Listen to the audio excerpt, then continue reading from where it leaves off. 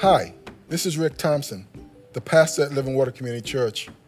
This is our podcast, and I want to thank you for joining us today. I hope this message builds your faith and blesses you. Please enjoy it. Good morning, everybody. Welcome to Living Water Community Church. And of course, I want to welcome those who are joining us online.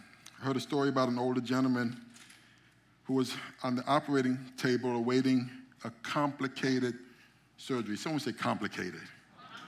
And so he was waiting for that on himself, and so he insisted that his son-in-law, a renowned surgeon, perform the operation. And as he was about to go under from the anesthesia, he called to his son-in-law. He said, "Son, yes, Dad, what is it? Don't be nervous. Do your best. And just remember, if something happens to me, your mother-in-law will come and live with you."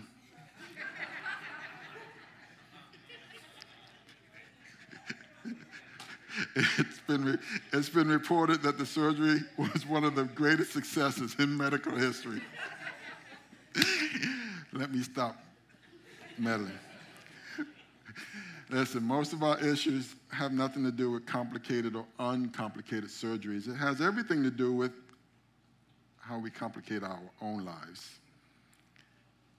From how we choose to deal with conflicts in relationships, as we talked about last week, in our homes or at our church, or our willingness, that was 2 weeks ago. Last week was our willingness to elevate our culture and traditions over the teachings of Christ, the world's views over the Word of God's views.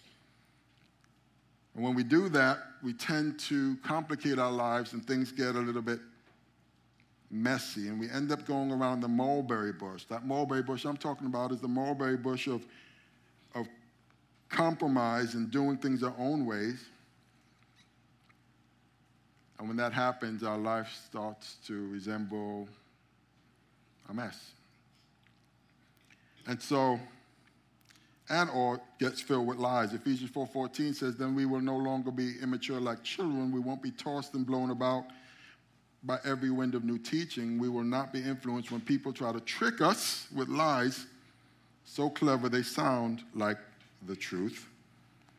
Instead, we will speak the truth," help me out somebody, "in love, growing in every way more and more like the pastor? No. Like the Pope? No. Like Christ, who is the head of his body, the church. He makes the whole body fit together perfectly as each part does its own special work." Turn to someone and say, "Just do your part."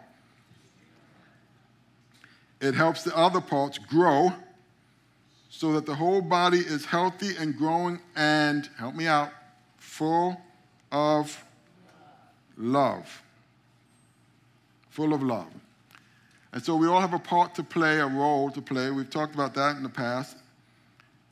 But in order for us to know our part, we need to jump into the simplicity of God's word. We need to know what God's word kind of says on issues of today. Now, is God's word relevant for what's going on around us today? Come on, someone say amen. Sure it is. Someone told me, "Pastor Rick, you're not supposed to talk about politics. The church is not supposed to talk about politics." Well, politics came to the church. And the issues I talk about are the same stuff that I've been talking about for 30 years. You know why? Because it's in the Bible. And I can see what culture is doing, elevating things that are not scriptural or not God's word. And so we're in a series that we're calling KISS. Keep it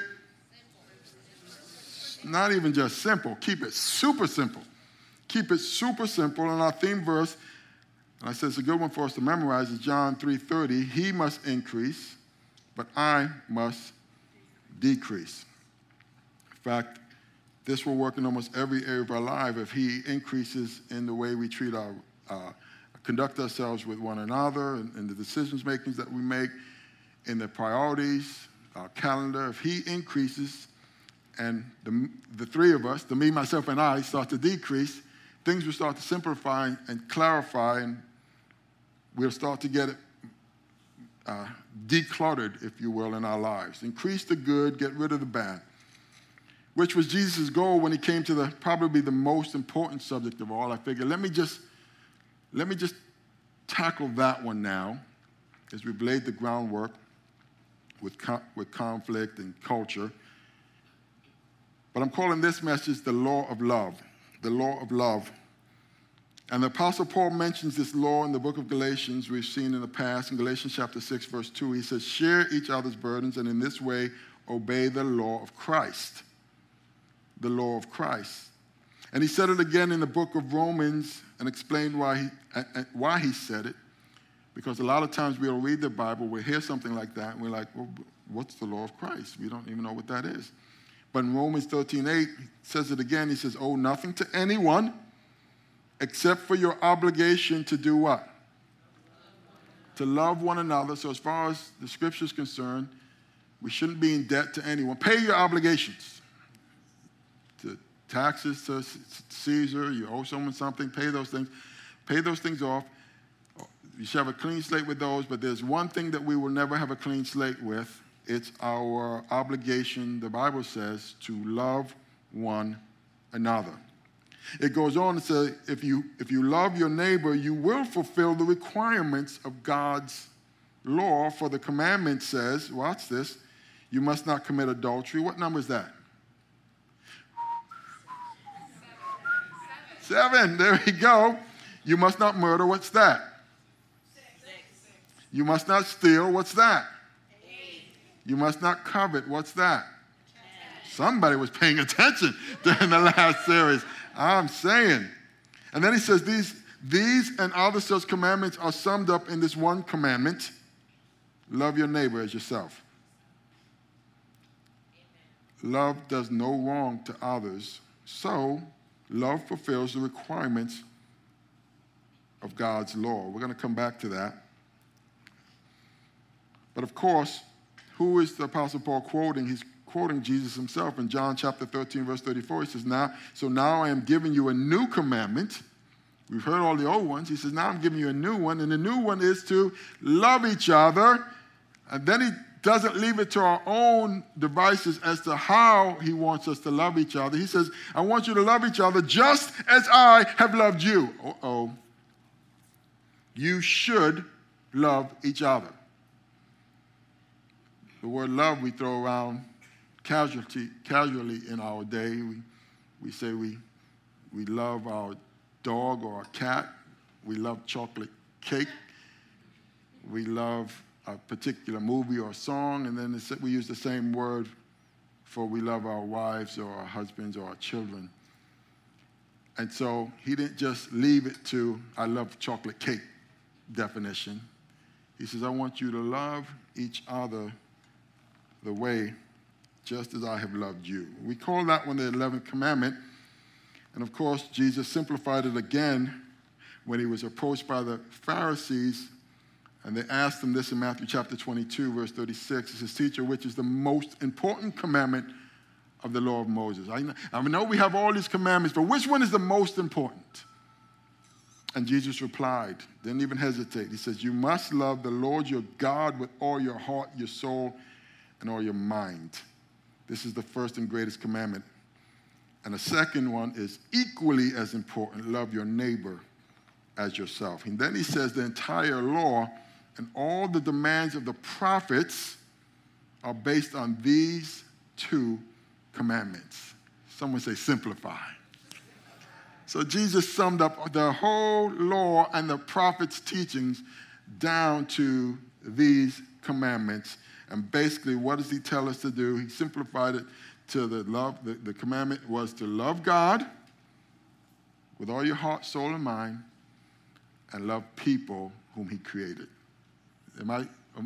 Is that basically what he said? Love your neighbor as yourself. And so the law of love, of God's love, fulfills, when you think about it, the first 4 commandments. What was the first one?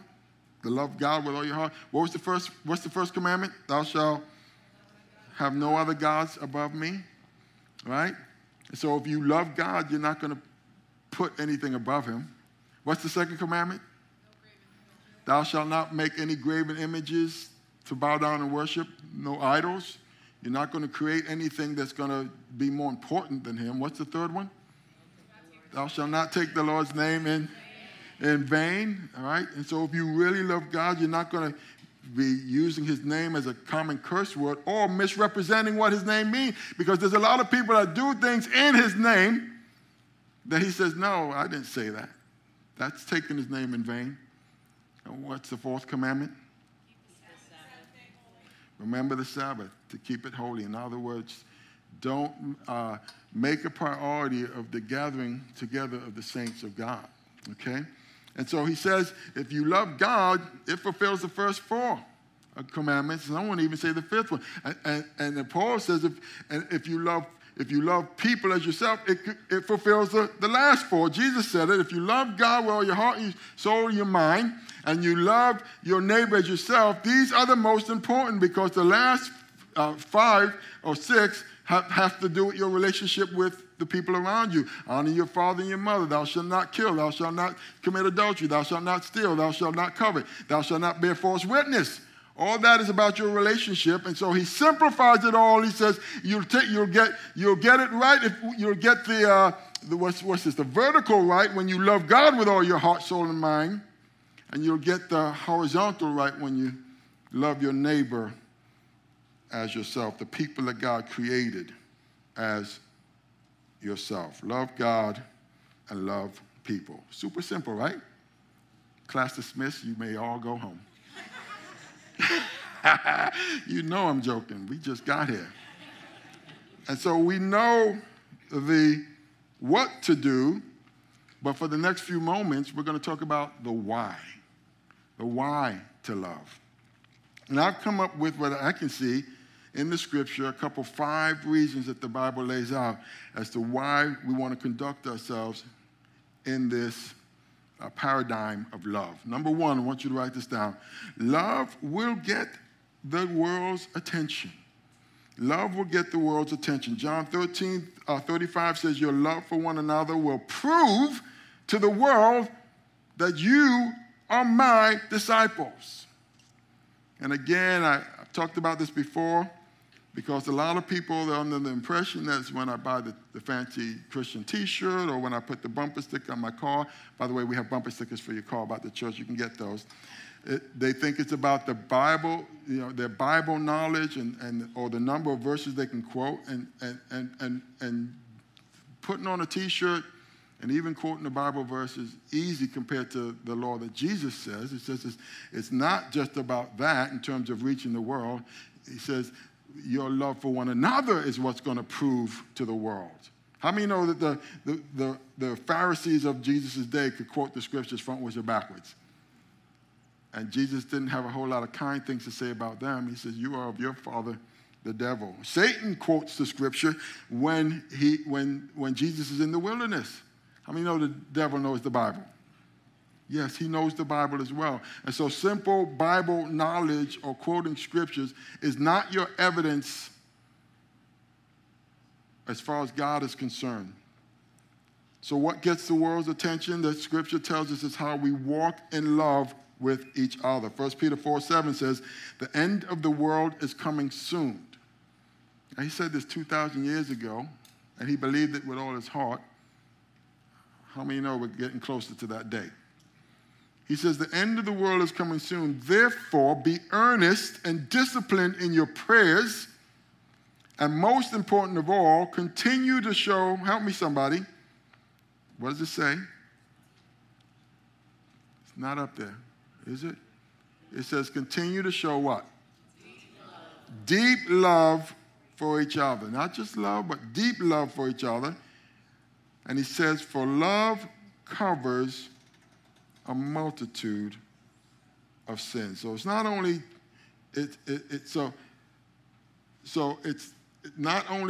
does it get the world's attention, it also, the Bible says, covers and protects. So I want you to write that down. Anybody have it all together all the time? I don't know anyone that does, right? And so we need the covering. We need God's grace. The Bible says that love, or this deep love, covers a multitude of sins. The Apostle Paul says it this way in the love chapter. 1 Corinthians 13:5 says, love keeps no records of being wrong. Question: are you a record keeper? Don't raise your hand. I heard about a counseling session of two couples who were going in, and they started talking about this one becoming hysterical, and the other one said, they don't just become hysterical, they become historical. And they start reciting everything that I've ever done wrong in the last few years. Are you a record keeper as it relates to your marriage, among your friends, among your family, constantly bringing up people's shortcomings and failures? I call it the collecting of dirt and offenses on people. Now, oftentimes we will do that because we want to make ourselves look better than the person that we're comparing ourselves to. And then we take it a step further. You ever heard that old statement? So you found out this dirt on this person, so they say telegram, telegraph, telephone, and tell you. And then it tells the world what's going on, broadcasting whatever piece of dirt or gossip you've heard. And now today, when they find out stuff about somebody else, or they've got a grievance with someone, rather than dealing with it under the law of love, even Christians, we've got this platform, talk about telling the world, called Facebook or Instagram or Twitter or whatever, and they put all their grievances on that platform because, they're just informing people, all right? And so if you're like that, I'm telling you, you are not operating in the law of love. Do you know anyone that way? Are you like that? Quick to judge and condemn others for their perceived shortcomings, always ready to and willing to believe and broadcast the worst about people. Again, that's not love. And worse still, when you do that, is your house in order? Do you have things in your past, your present, that you're not particularly proud of, that if people did the same thing to you, you would lose your mind? But you're quick to condemn others. That always perplexed me as a person, because I hear people railing about the sins of other people,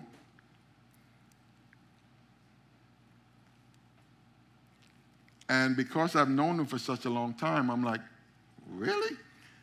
I know their stuff, I know the things that they've gotten involved in the past and the things that their wives or their husbands had to forgive them of it. And yet they are walking around pointing fingers at other people, yet they're doing something similar. The Apostle Paul said it like this in the book of Romans. He says, you may think that you can condemn such people, but you are just as bad. And you have no excuse when you say they are wicked and should be punished, but you are condemning yourself. For you who judge others do these very same things. And we know that God in his justice will punish anyone who does such things. Since you judge others for doing these things, why do you think that you can avoid God's judgment when you do the same things? Don't you see how wonderfully kind and tolerant and patient God is with you? Does this mean nothing to you? Can't you see that his kindness is intended to turn you from your sins? So what's Paul addressing? He's addressing those people who are pointing the fingers at others, and at the same time, they got the same stuff going on in their lives. And he's like, don't you know that God sees everything? You think he's going to judge them and not you? And the fact that he hasn't judged you is proof of his wonderful kindness and tolerance toward you. The NIV says it this way in Romans 2. He says, God's kindness is intended to lead you to repentance. In other words, God has not given us what we deserve, thank you, Jesus. His patience and kindness is intended to lead us to repentance and back to him. And he expects us to do in kind to other people, not the hypocritical pointing of the fingers. If God has forgiven you, of all your sins, who are you and I not to forgive others of their sins?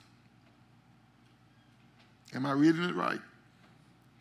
Romans 2:16 says, and this is the message I proclaim, that the day is coming when God, through Christ Jesus, will judge everyone's, help me out somebody, secret life. Oh, snap.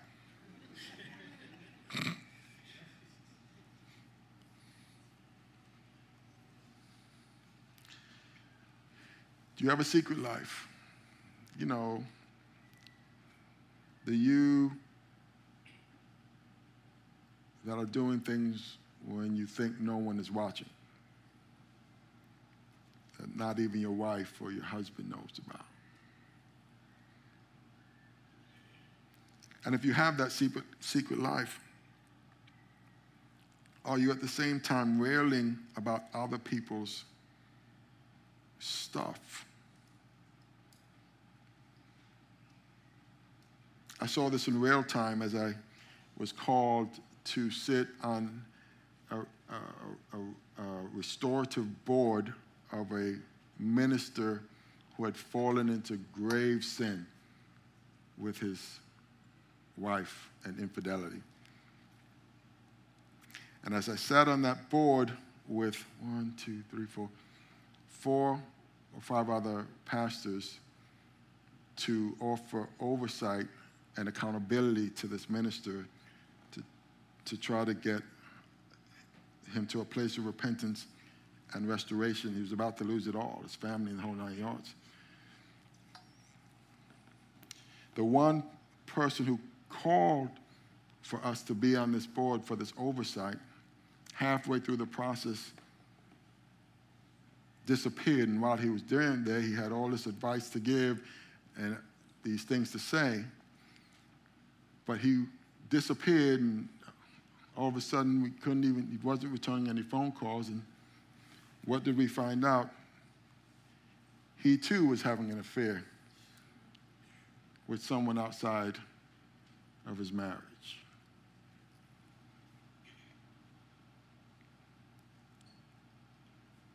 Do you have a secret life?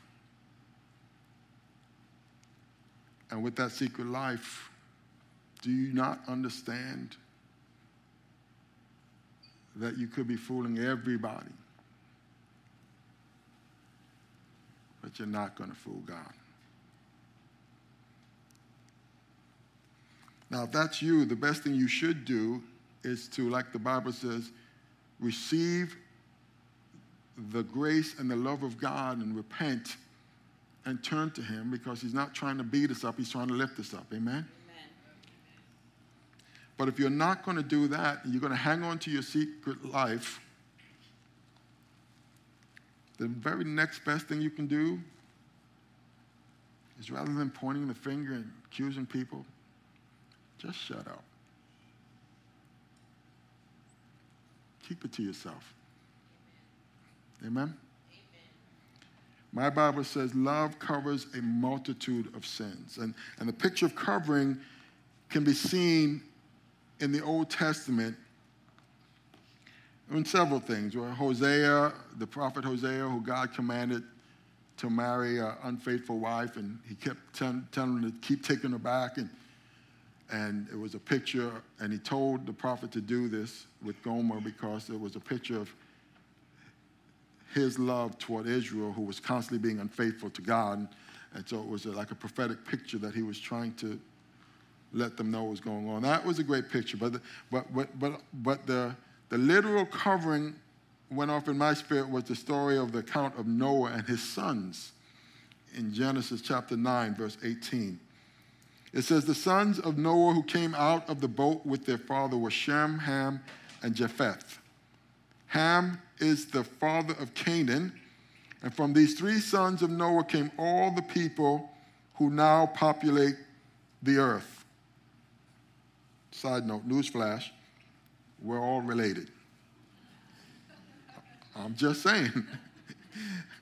After the flood, Noah began to cultivate the ground, and he planted a vineyard, And one day he drank some wine that he had made, and he became drunk and lay naked inside his tent.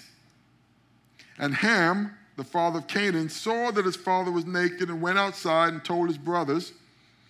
And then Shem and Japheth took a robe, held it over their shoulders, and backed into the tent to cover their father.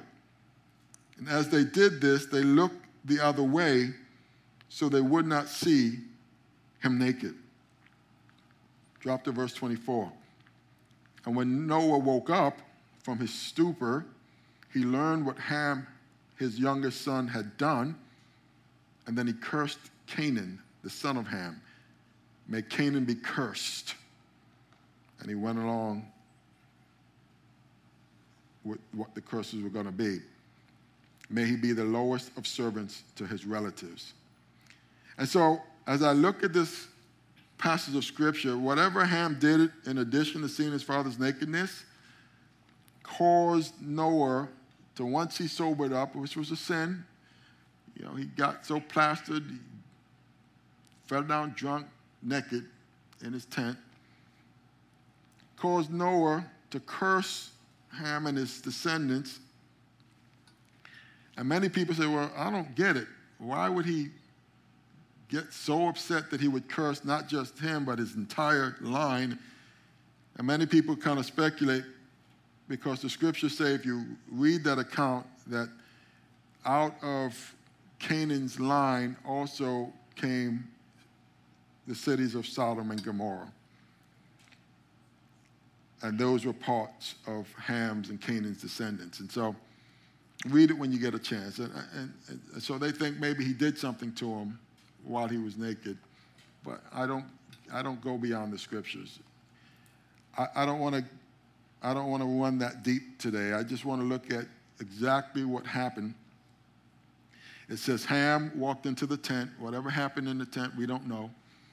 But instead of covering his father, he came out and he started broadcasting what he saw to his brothers. And his brothers immediately said, we're going to take care of this. And they stood shoulder to shoulder. They grabbed a blanket. They stood shoulder to shoulder.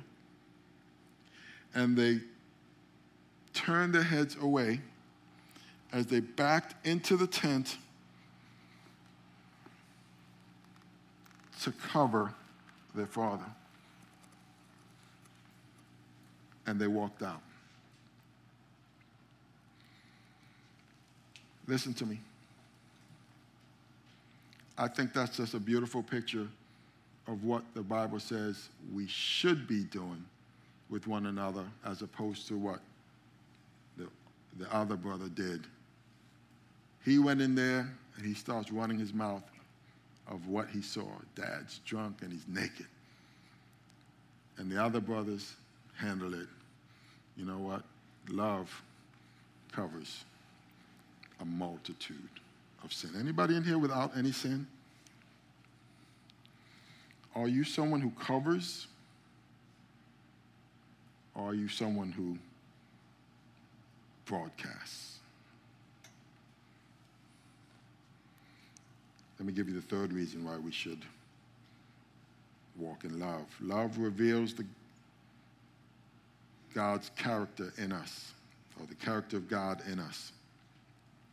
1 John 4:7 says, Dear friends, let us continue to love one another, for love comes from God, and anyone who loves is a child of God and knows God. But anyone who does not love does not know God, for God is love.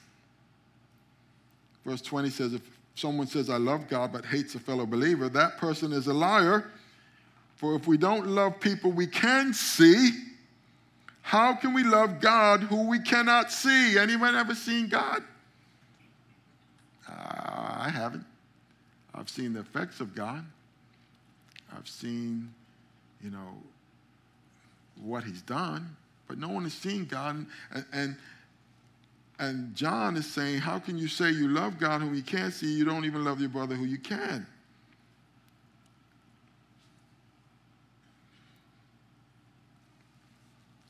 And he says, and since God is love, the evidence of the presence of God in our lives is not hate, it's not backbiting, it's not gossip, it's not division. It's the love like Jesus loved. There we go. And if you want to know what love looks like, again, we have to study the life of Jesus. The scripture says he was literally called a friend of sinners. Why do you suppose they call him a friend of sinners? It's not that complicated. Because he was friends to sinners. He was friends to people with problems like you and I. Now, here's a question. If all your friends are just saints and sanctified folks like you, who are you going to reach?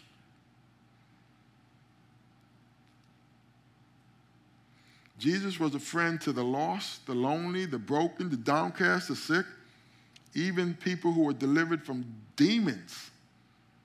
All of them followed him. Why? Because he was judgmental? Because he was going to broadcast their stuff? No, because he loved them. The same reason you follow him. The same reason I follow him. Because he loves me. And he's not trying to put me on the evening news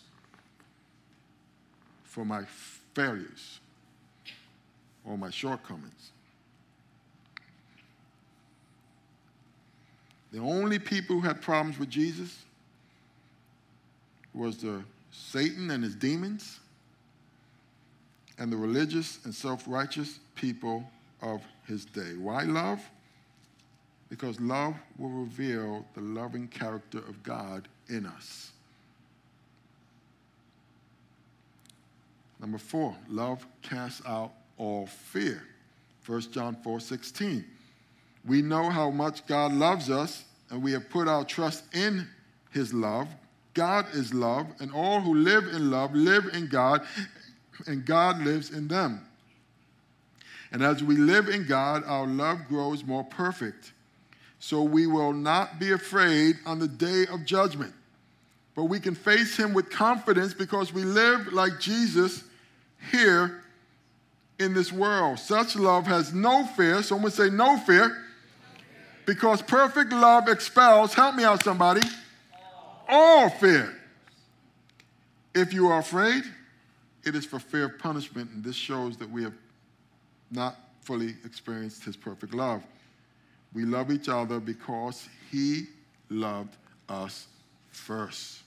The King James says it this way: there's no fear in love, but perfect love casts out fear, because fear involves torment, but he who fears has not been made perfect in love. Anybody been tormented by their fears or anxieties? The fear of death, or tormented by the failures of your past, or what if they find out, or the anxieties of tomorrow? How am I going to pay this? How am I going to do that? I know people who are just, they're just full of anxieties all the time. And in order to overcome those fears and anxieties in your life, we need a revelation of God's love, because my Bible says, and your Bible says, perfect love will cast out, it says, all fear. Now listen to me. And you are perfectly loved by the Father. Come on, somebody. So I need not walk in that fear. Anyone remember the Karate Kid? Remember that show, Karate Kid? You know, that dude. And his opponent had a dojo, I guess that's where they work. And one of the things that I always remembered them saying, it just stuck with me over the years, when the teacher is teaching the students and they say, pain does not belong in this dojo. And they say, yes, sensei. Sensei means teacher. And then they say, fear does not belong in this dojo. And then they would say, yes, sensei. And it was so cool. But the truth of the matter is, as far as God's concerned, they say in the Bible, over 365 times, about 365 times, you'll hear the words, fear not, being spoken to God's people. That's one for every single day of the year. Come on, somebody. You know why? Because fear does not belong in this house. Amen? Amen. Come on, somebody. You don't have to walk in fear or anxiety. You do not have to, because perfect love casts out all fear. And we need a revelation of God's love. Now, the Apostle Paul made that his prayer in Ephesians chapter 3, verse 14 to the Ephesian church. He says, for this reason, he says, I kneel before the Father, from whom every family in heaven and on earth derives its name. He says, I pray that out of his glorious riches he may strengthen you with power through his Spirit in your inner being, so that Christ may dwell in your hearts through faith. And I pray that you, being rooted and established in what? In love, may have power together with all the Lord's holy people to grasp how wide and long and high and deep is the love of Christ, and to know his love that surpasses knowledge, that you may be filled to the measure of all the fullness of God. Come on, somebody. We are perfect love casts out all fear, and we are perfectly loved by the Father. Let me give you the last. Love gives us victory in Jesus. Now listen to this real close. Romans chapter 8, verse 31. It says, what shall we say about such wonderful things as these? If God is for us, who can ever be against us? Since he did not spare even his own son, but gave him up for us all, won't he also give us, help me out somebody, what will he give us? Everything else. Who dare accuse us whom God has chosen for his own? The scripture says, no one. And so accusations are going to come, especially in the last days, because my Bible says in the last days, they're going to be confused. They're going to call good evil and evil good. And so accusations are coming your way concerning just fill in the blank. The Christian says, it's not a dog in the wound, it's life in the womb. Okay? The Christian talks about, that our rights do not come from the government. Our rights come from God. Come on, somebody. And so, but today everyone is flipping it on its head. And if you say, you're pro-life, you're evil. And if you say that, our rights don't come from the government, it comes from God, you're evil. And my Bible says this. It says, listen, it says, who dares accuse us whom God has chosen for his own? Listen, the scripture says no one, for God himself has given us right standing with himself. God gave us right standing. Who then will condemn us?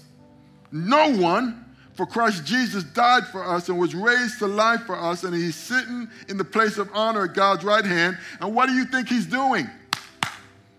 What does it say he's doing? Is he sitting on his hands? No, he's pleading, he's praying, he's interceding for you and me. That's what he's doing. He's praying that whatever situation you're going through, you're going to go through it. You're going to go through it, over it, around it, but with Jesus' help, you're going to get there. Amen? Because he loves us. He says, can anything ever separate us from Christ's love? Does it mean he no longer loves us if we have trouble or calamity, or are persecuted, or hungry, or destitute, or in danger, or threatened with death? As the scriptures say, for your sake we are killed every day, we are being slaughtered like sheep. No, despite all these things, overwhelming victory is ours through Christ who loves us. And then he goes on to say, I am convinced that nothing Nothing can ever separate us from God's love. Neither death, nor life, neither angels, nor demons, neither our fears for today or our worries about tomorrow, not even the powers of hell can separate us from God's love. No power in the sky above or in the earth below, indeed nothing in all creation will ever be able to separate us from the love of God that is revealed. Where? In Christ Jesus our Lord. Come on, somebody. Why do we love? Because he first loved us. And he gave himself for us. Keep it super simple, my friends. Love God. Love the people he created. And if you're looking for a place of security against the uncertainties and the complexities of this world, it's only going to be found in one place. It's not going to be found in the government. It's not going to be found in the educational system. It's not going to be found on television or the latest self-help book. It's going to be found and revealed in one place, and his name is Jesus Christ our Lord. Because once in him, once I've surrendered my life to him, the scripture says nothing will separate us from his love. Come on. What are you going through today? You're not going through it alone. He loves you. And the Bible plainly says, since he did not spare even his own son, but gave him up for us all, won't he also give us everything? In other words, listen, for God so loved you that he gave his one and only son. If he gave his son for you, what else is he going to withhold from you? Is he going to say, you know what, I gave my son who suffered on the cross, I'm not going to deal with help them deal with their bills or their medical situation or the fact that, you're having issues along these lines. I gave you everything out of my love for you. There's nothing I'm withholding from you based on that. Does that make sense? And so what does it mean? It means I need not fear, again, because perfect love casts out all fear. And you and I are perfectly loved by the Father. To God be the glory. Amen? But again, we need a revelation of it. Because the enemy is always right there, whispering in your ear, what if, what if? Or he's pointing fingers. Or worse, he uses us. Scripture says Satan is the accuser of the brethren. And these days, he don't even have to manifest to point the finger because he just starts whispering in the ear of somebody else. And then they start pointing the finger at you or what you're doing or what you're not doing along those lines. I'm like, in some cases, we don't even need the devil because we're doing it for him. Jesus said, by this they shall know we are his disciples. It's not your fancy Christian shirts, and I have a couple of them. It's not the bumper stickers on your car. I have that too. It's not how many scriptures you can quote. I know a few scriptures after 30 years of doing this. It's how I treat my brothers and my sisters in him. It's my love for one another. Now let me tell you something. Because this world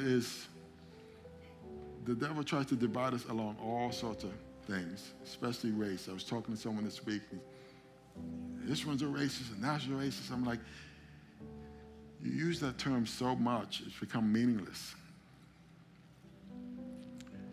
If you have a problem with people who don't look like you, because the scripture says all of us came first from Adam, and then God flooded the earth, and then came from Noah's children, and then repopulated the earth.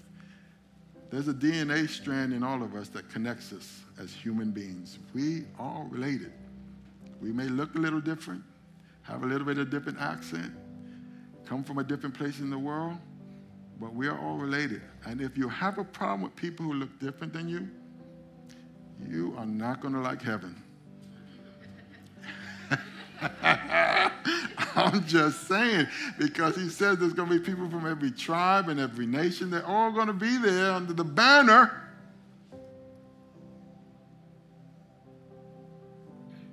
And even politics. If I told you, I'm not going to do it, but how many of you are Democrats in here? Half of you would raise your hand. How many of you are Republicans? The other half would raise your hand. How many of you consider yourself independent? The other half would raise their hand. Or the third, maybe 10% would raise their hand. I got too many halves in there, don't I? But if I asked you how many of you love Jesus, come on, somebody. So we're all under the banner of Christ. Amen? Don't let this world divide you. They shall know we are Christians by our love for one another. And God's called us all to be in Christ. That's the number one thing. Have you asked God to forgive you by accepting and acknowledging that you need a Savior and that Jesus is the one who died for you? If you were to die today, God forbid, out with a friend Friday night, and they said someone from their work, 35 years old, just passed away, 35 years old. I don't even know why. We presume on the future because we think we've got all this time. The Bible says today, if you hear his voice, don't harden your heart. If you were to pass today, do you know where you're going? Will you spend eternity with God or eternally separated from him? Is it just a hope? Well, I hope so, Pastor Rick. The Bible says you can know whether you're going to be with God or not, because the scripture says he who has the Son has the life. He who does not have the Son does not have the life. Is Jesus part of your life? Have you bowed to him as your Lord and your Savior? Have you acknowledged that you're a sinner and you need him? Because the truth of the matter is, the fulfillment of the law is Jesus says to love God and to love your neighbor as yourself. And the truth of the matter is we don't love God the way we should. And we don't love our neighbors the way we should. We all need a Savior. Amen? So if you've not yet accepted Christ as your Savior and your Lord, it'd be my privilege and my honor to lead you in a prayer of commitment to him. May I ask everyone to bow their heads and to close their eyes. And to say something like this from your heart. And while every head is bowed and every eye is closed, I'm going to ask the prayer team to make their way up here as well, because I know that there are some who are struggling with anxieties and fears. And the Bible says, I don't want you walking that way. You need a revelation of God's love, because perfect love casts out all fear. And so at the end of this prayer commitment, I'm going to invite you to come forward if you make that prayer, and or open up this altar for you. Say something like this from your heart. Say, Heavenly Father, I come before you today and I acknowledge that I am a sinner and that I need a Savior. And I thank you for demonstrating your love for me in that you sent your Son to die on the cross for me. Forgive me for going my own way and holding on to things that are not of you. Come into my life. Come into my heart. From this day forward, I surrender all to you. In Jesus' name I pray. Amen.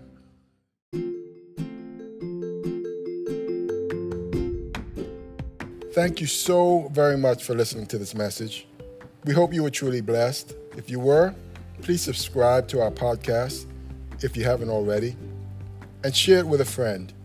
Doing so will cause the seeds of God's word and the message of his love to spread like wildfire. So thanks again for partnering with us in this important way. Stay thirsty for Christ, my friends, until the whole world hears. God bless.